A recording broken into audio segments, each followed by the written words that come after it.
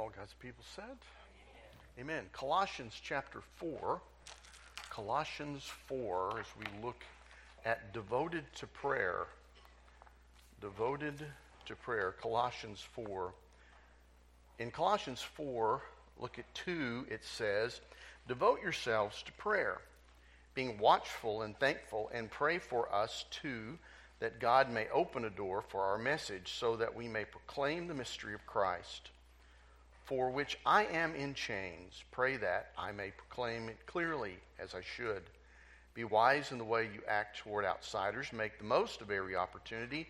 Let your conversation be always full of grace, seasoned with salt, so that you may know how to answer everyone. Heavenly Father, we thank you for your life, how you taught us through these words in the Bible, how we see in your testimony and we see through your apostles and witnesses what we should be concerned about. Help us to be devoted to prayer. I pray in Jesus' name. You look at that passage and you see that word, devote.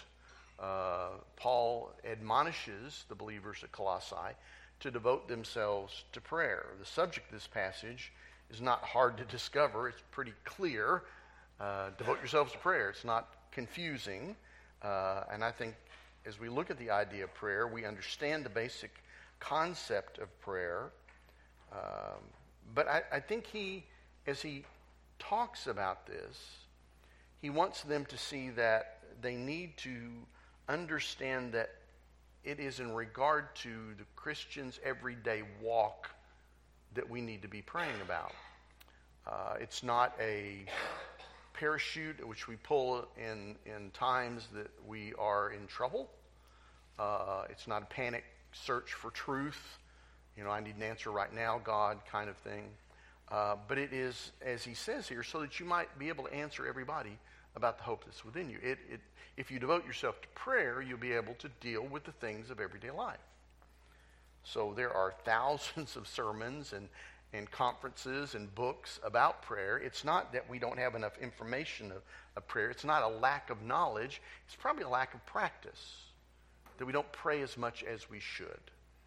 I'd remind you that James was called camel knees because he prayed so much he developed calluses on his knees. And that in years past, and many a pastor, once he passed away, they would go to his room and find there next to his bed a rug, and in that rug 2 depressions where he had prayed over and over again. That is not uncommon in years past.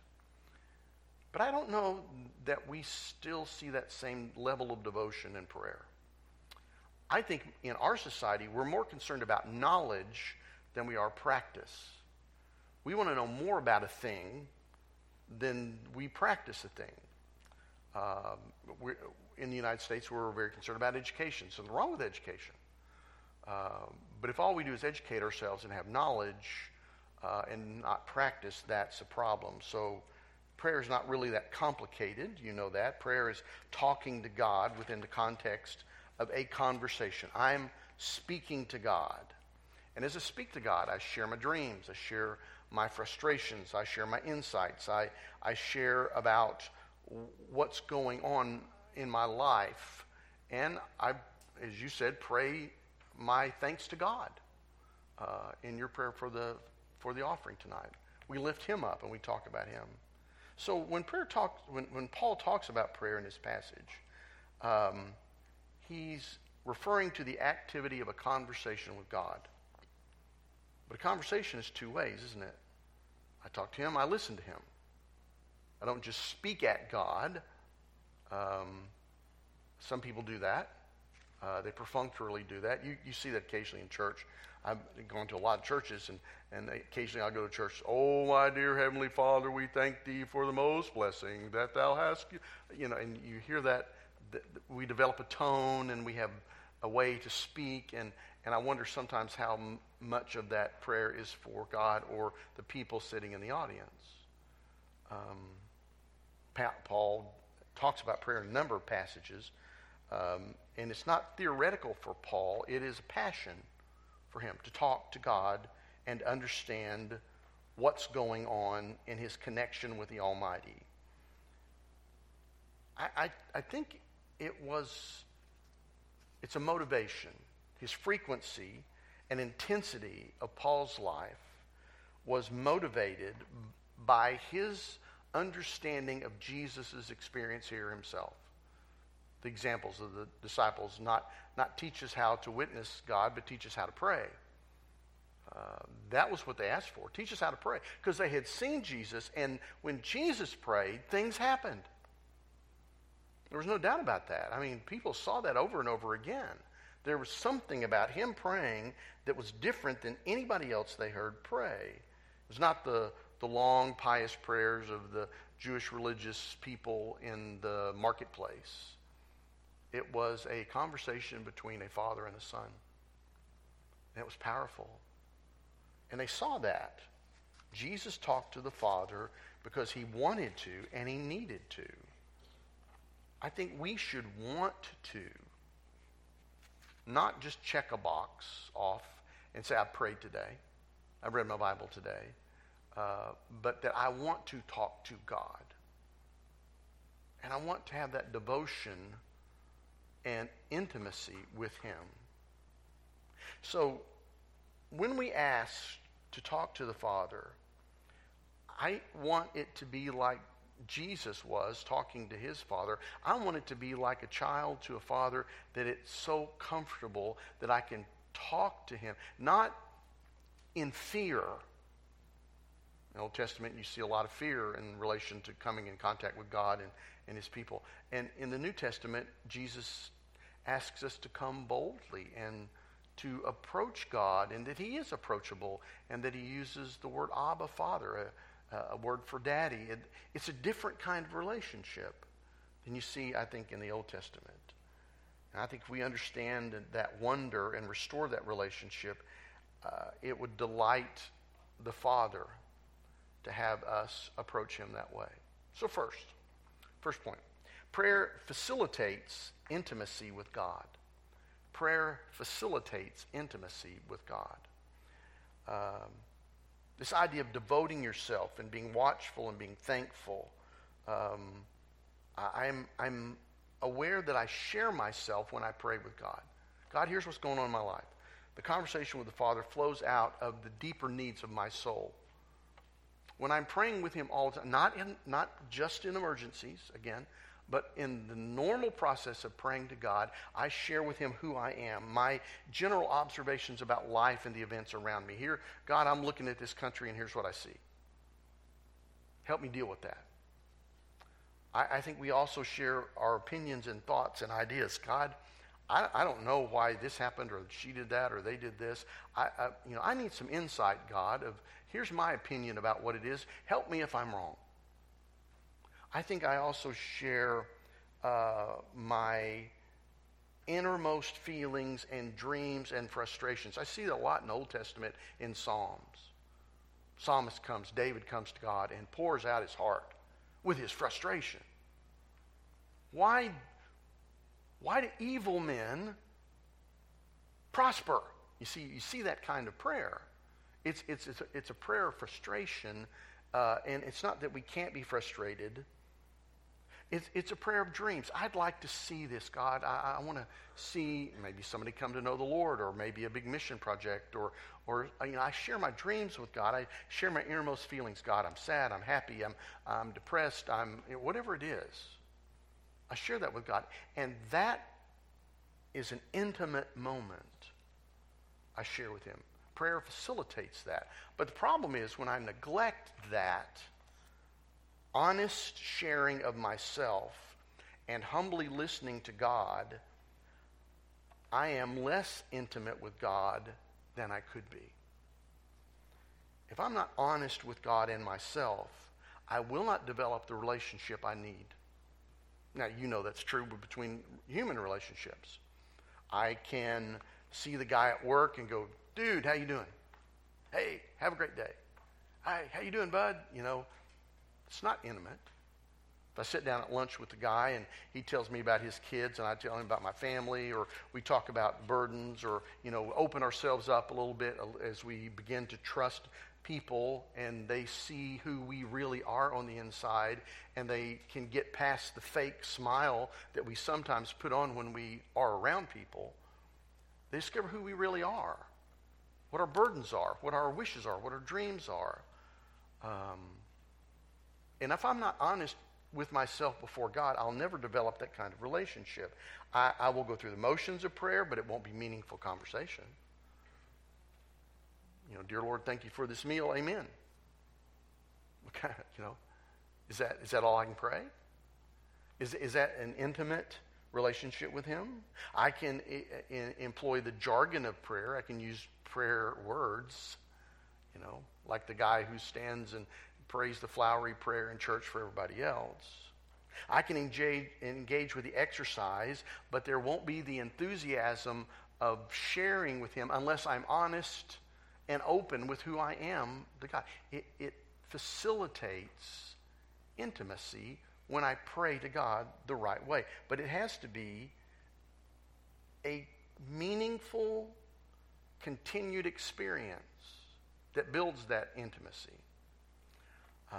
If I never wrote my wife love letters along the way, or sent her cards, or called her up and said sweet things, or went out of my way to show my appreciation and love for her, I would have never developed a close relationship.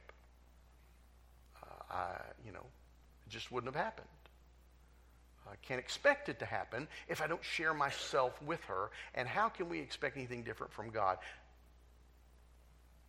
Intimacy. Prayer facilitates intimacy. Second, prayer fosters humble dependence. Prayer fosters humble dependence. When I come to God, I recognize I need what He knows. I need what He can give me.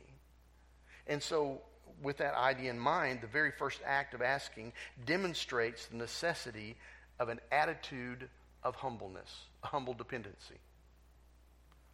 By the very act of asking, I need something from God. God, here's what I need today.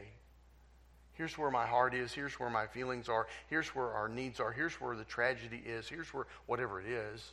I go to Him, and just by the act of asking, I show my humble dependence on Him. I need Thee. We sing that song, I need Thee every hour. Most gracious Lord. Yeah, it's true. That's what we're doing when we pray. I think in line with that, fostering humble dependence, exposing, secondly, helplessness and vulnerability deepens that sense of intimacy and humbleness. When I am helpless before God and vulnerable, I am at my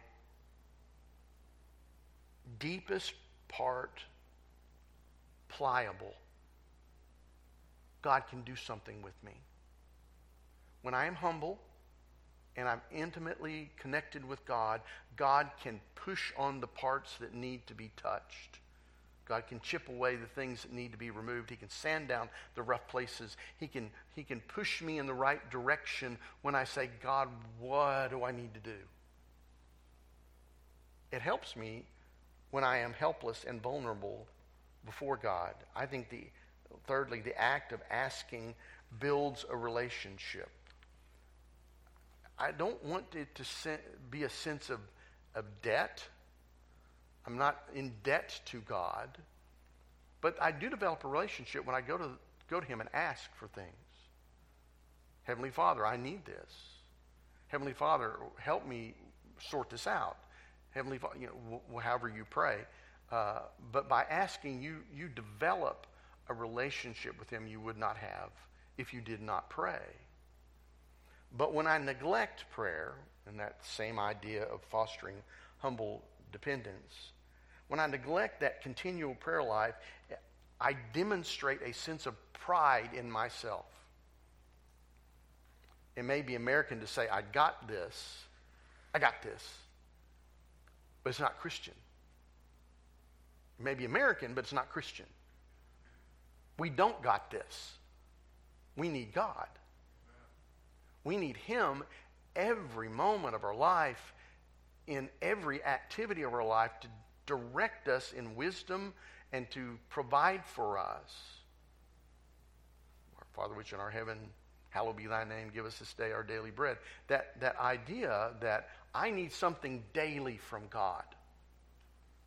I'm asking Him continually to do something. When I neglect that, I think I've got it covered when I don't. When I neglect that prayer, I expose a spirit of independence which bumped Adam and Eve off course, right? We can do this. We can be as smart as God. We can be elevated. And that's what blew them off course.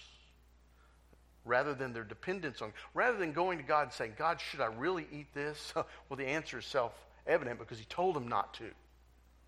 But they thought they could get around God and be smarter. That's not dependence, it's independence. You know from John 15:5, if I'm independent from God, I'm dead. I'm vines to be cut and thrown away. I'm not close to Him. When I place my confidence in my abilities rather than the work of God, I fail. I fail and I become self-sufficient and arrogant because I think I know more than I'm willing to admit to God. I know enough to not ask God about something. I hope I don't get there. I hope I don't do that. That, you know, I get it. There's some things I know. I don't need to ask God, God, how do I turn the switch to start my car?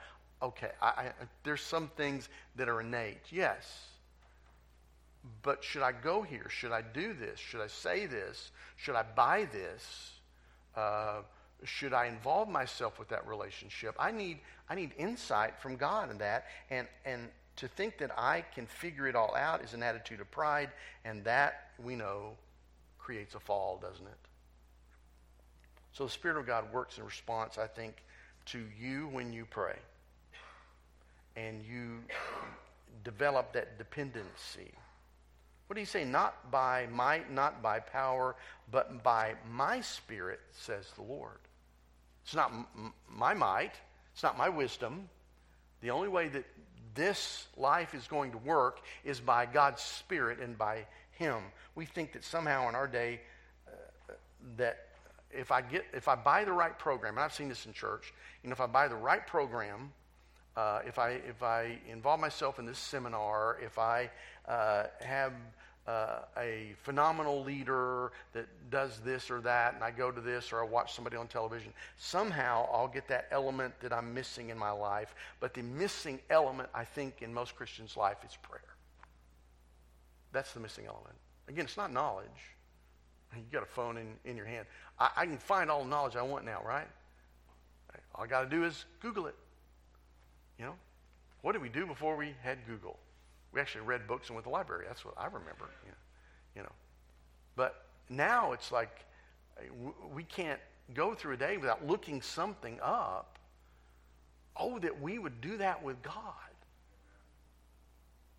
That we would Google God more in prayer as much as we look to the phone. Maybe that's what we should do. Maybe every time we pick up the phone to Google something, we should say a prayer. That might change our lives. If we prayed that much. If we realized the fact that we can do nothing without God. 3, prayer furthers God's work. Prayer furthers God's work. When we neglect to pray, we experience less than we could have enjoyed. We realize that we miss out on the communication with God. We lose something. When we pray, it furthers His work. What is His work? Well, in you, His work could be peace. Now, if I'm not praying to God, I'm not getting peace. I don't have His provision. I don't know His plan. I don't know the joy of seeing others come to know Him in a relationship. I don't see them being freed. I miss my reward, I think, when I don't pray. It facilitates God's work in my life and in your life. When I pray, it facilitates God's work in my life and your life. It furthers God's work. I think part of the initial shock of entering heaven might be when we realize that we could have accomplished more if we had only prayed. There will come a day of judgment, when God will reveal all. And I wonder how many instances it's going to be where he said, if you had only asked me, you could have avoided this or got this or been here or done this, or these people might have been touched. If you had only prayed. It furthers God's work. 4, prayer fortifies the soul against temptation. Prayer fortifies the soul against temptation. When I neglect to pray, when I fail to talk to God, the ideas of prompting from the enemy become more persuasive. When I'm not in contact with God, I leave myself open. I don't have that armor on. I'm not listening to God. I'm not prepared. I'm not intimate with him. His spirit is not flowing through me, and I open myself up to temptation. Again, go back to Adam and Eve in the garden. Had they only been talking to God instead of the devil, that wouldn't have happened. But it did. They were open to temptation. We neglect our interaction with God. Our focus gets offline. Hebrews 12, 1 through 3 talks about prayer, and it keeps our focus on Jesus, the author and the perfecter of our faith. So he helps me fight temptation. I think God wants a close relationship with us, fostered by talking to him. I think God responds to humble dependence demonstrated by consistent prayer. I think God uses people to carry out his master plan. It furthers his work. And I think we avoid temptation through persistent prayer. A lifestyle of fervent communication with God is the first and the last work that I want to be involved with. I may not be able to do anything physically, but I can pray. I may be limited to a bed, but I can pray. I may be locked up in prison, but I can pray. I may be hindered from getting into a community because of a locked gate, but I can pray. I may never be able to speak with the people who rule the nation, but I can pray. I am not bound by anything when it comes to prayer. I'm free, and I can pray about that. I can't honestly read the New Testament and especially the book of Acts without being deeply impressed that the New Testament church was wrapped up in the practice of prayer, constant conversation with God. Paul has specific instructions regarding prayer for every member of the church. He isn't so concerned about the content of our prayer, but I think it's the attitude that we come to. When he uses the word be devoted to prayer, that's an attitude. It's not content. Jesus gave his disciples an idea when he gave the what's called the Lord's Prayer. It really should be the disciples' sample prayer, because he teaches pray. Here's what you want to pray. Here's some things you can pray. It's not the end all. I know a lot of people pray that prayer. In a lot of churches every Sunday they pray that prayer, the Lord's Prayer, and that is exactly what Jesus got on the Jews about. Praying something over and over and over again. It's not magical. I looked at definitions about devoted. To adhere to one, to be an adherent, to be devoted. Another definition was to be steadfastly attentive to something, to be unremittently careful about something, devoted to it. To continue all the time in a place is the word for devoted. To persevere and not faint is the definition for devoted. To show one's self-courage for something means to be devoted. To be in constant readiness for one and wait constantly on that one is a definition for devoted. I like all those definitions I can work with when I think about God and how I have a relationship with him. That's how that word is used, the common sense of the way that it's worded. And I think it gives some insight to how that idea, I can be standing ready and continuing in my prayer to God, devoted to him. Jesus uses the word when he asked his disciples to keep the boat ready for him. Get everything ready. Devoted. Prepare. It communicates the idea of something being ready for use at any moment whenever the need may arise. I am devoted in such a way that I'm ready to pray. It's not an emergency necessarily, but I do it so often it's just habitual. It's at hand. He told his disciples the boat should be ready for him in Mark 3:9. I think it communicates the idea of giving close attention to when I'm devoted to something. When the angel who was speaking to him had departed, he summoned 2 servants and a devout soldier, of whom were in the constant attendance upon him. And after he had explained everything to them, he sent them to Joppa. That's Acts 10. See that? There's that idea of that constant attendance to him. When I'm devoted to God in prayer, I'm constantly attendant on God. God, what do you want? As you look in the New Testament, you see the passage of Cornelius. He enjoyed the servants' devotion to them. The source of power and the growth of the early church was the fact that they were united in prayer. They prayed together. It's not an occasional meeting. The early church devoted themselves to prayer as they were commanded to do. I think you look at the New Testament and all the women, Mary, the mother of Jesus, and his brothers in Acts 1, you have this idea that they were praying. You look at Acts 2:42, and they were continually devoting themselves to the apostles' teaching and the fellowship and the breaking of bread. You look at Acts 6:4. But we will devote ourselves to prayer and to the ministry of the word. This is not a foreign concept. It's not just Paul who came up with this. This was part and parcel, warp and woof of the early church was their devotion to prayer.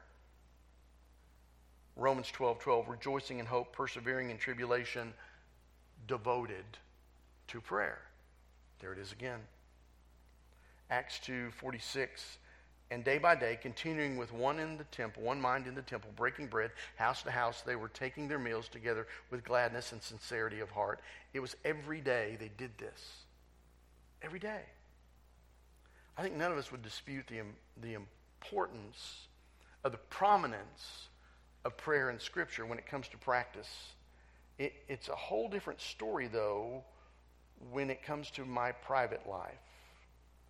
How can I, what stretch of the imagination, what belief system do I have that does not pray? I don't think it can be a belief system. If I'm not praying, I don't believe in God. I act like I'm the one that's doing something again. If I want revival, I need to pray. If I want people's hearts changed, I need to pray. If I want to see a crowd coming, I need to pray. If I want to see us of one mind, I need to pray. I don't think we'll cultivate an experience and closeness with God from reading this if I don't pray. I cannot be close to God if I don't pray. It's not like I'm, people accuse Baptists of once saved, always saved, that somehow we believe it's our fire insurance, we've got saved, we don't have to worry about it now. It's not anything in the New Testament about that. It's people's misunderstanding of phrases that they hear. But I can't develop a closeness with God if I can't pray. I will not practically cultivate dependence if I don't pray. I will not experience joy if I don't pray. I will not overcome temptation if I don't pray. It should be self-evident, but it's not. I don't ask you how many hours you prayed this week, how many minutes you prayed this week. But I think if you were honest with yourself, you would probably say, not as much as I should have. So let's make a pact. Let's pray more and be persistent about it and seek his face. And what he said in Colossians, and we read in the other passages, to devote ourselves. That's a commitment. To devote myself to something is a commitment. If I'm in the sports world, I devote myself to a way to do a certain sport. I saw this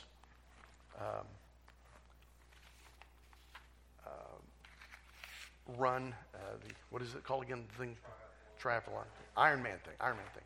You know, that girl that had won, that was Tulsan, won the ladies, you know. So she won the ladies deal this year. It was like 18 hours a week she devoted herself or something like that to over the past 4 years. That's devotion, right? Can you imagine praying 18 hours a week? I can't. I mean, she was so devoted to a thing, she was willing to give 18 hours of her life a week to that thing. How much time have we devoted to the thing that's the most important? We need to pray. What prayer requests do you have tonight? If you wouldn't mind, somebody on the little sheet in front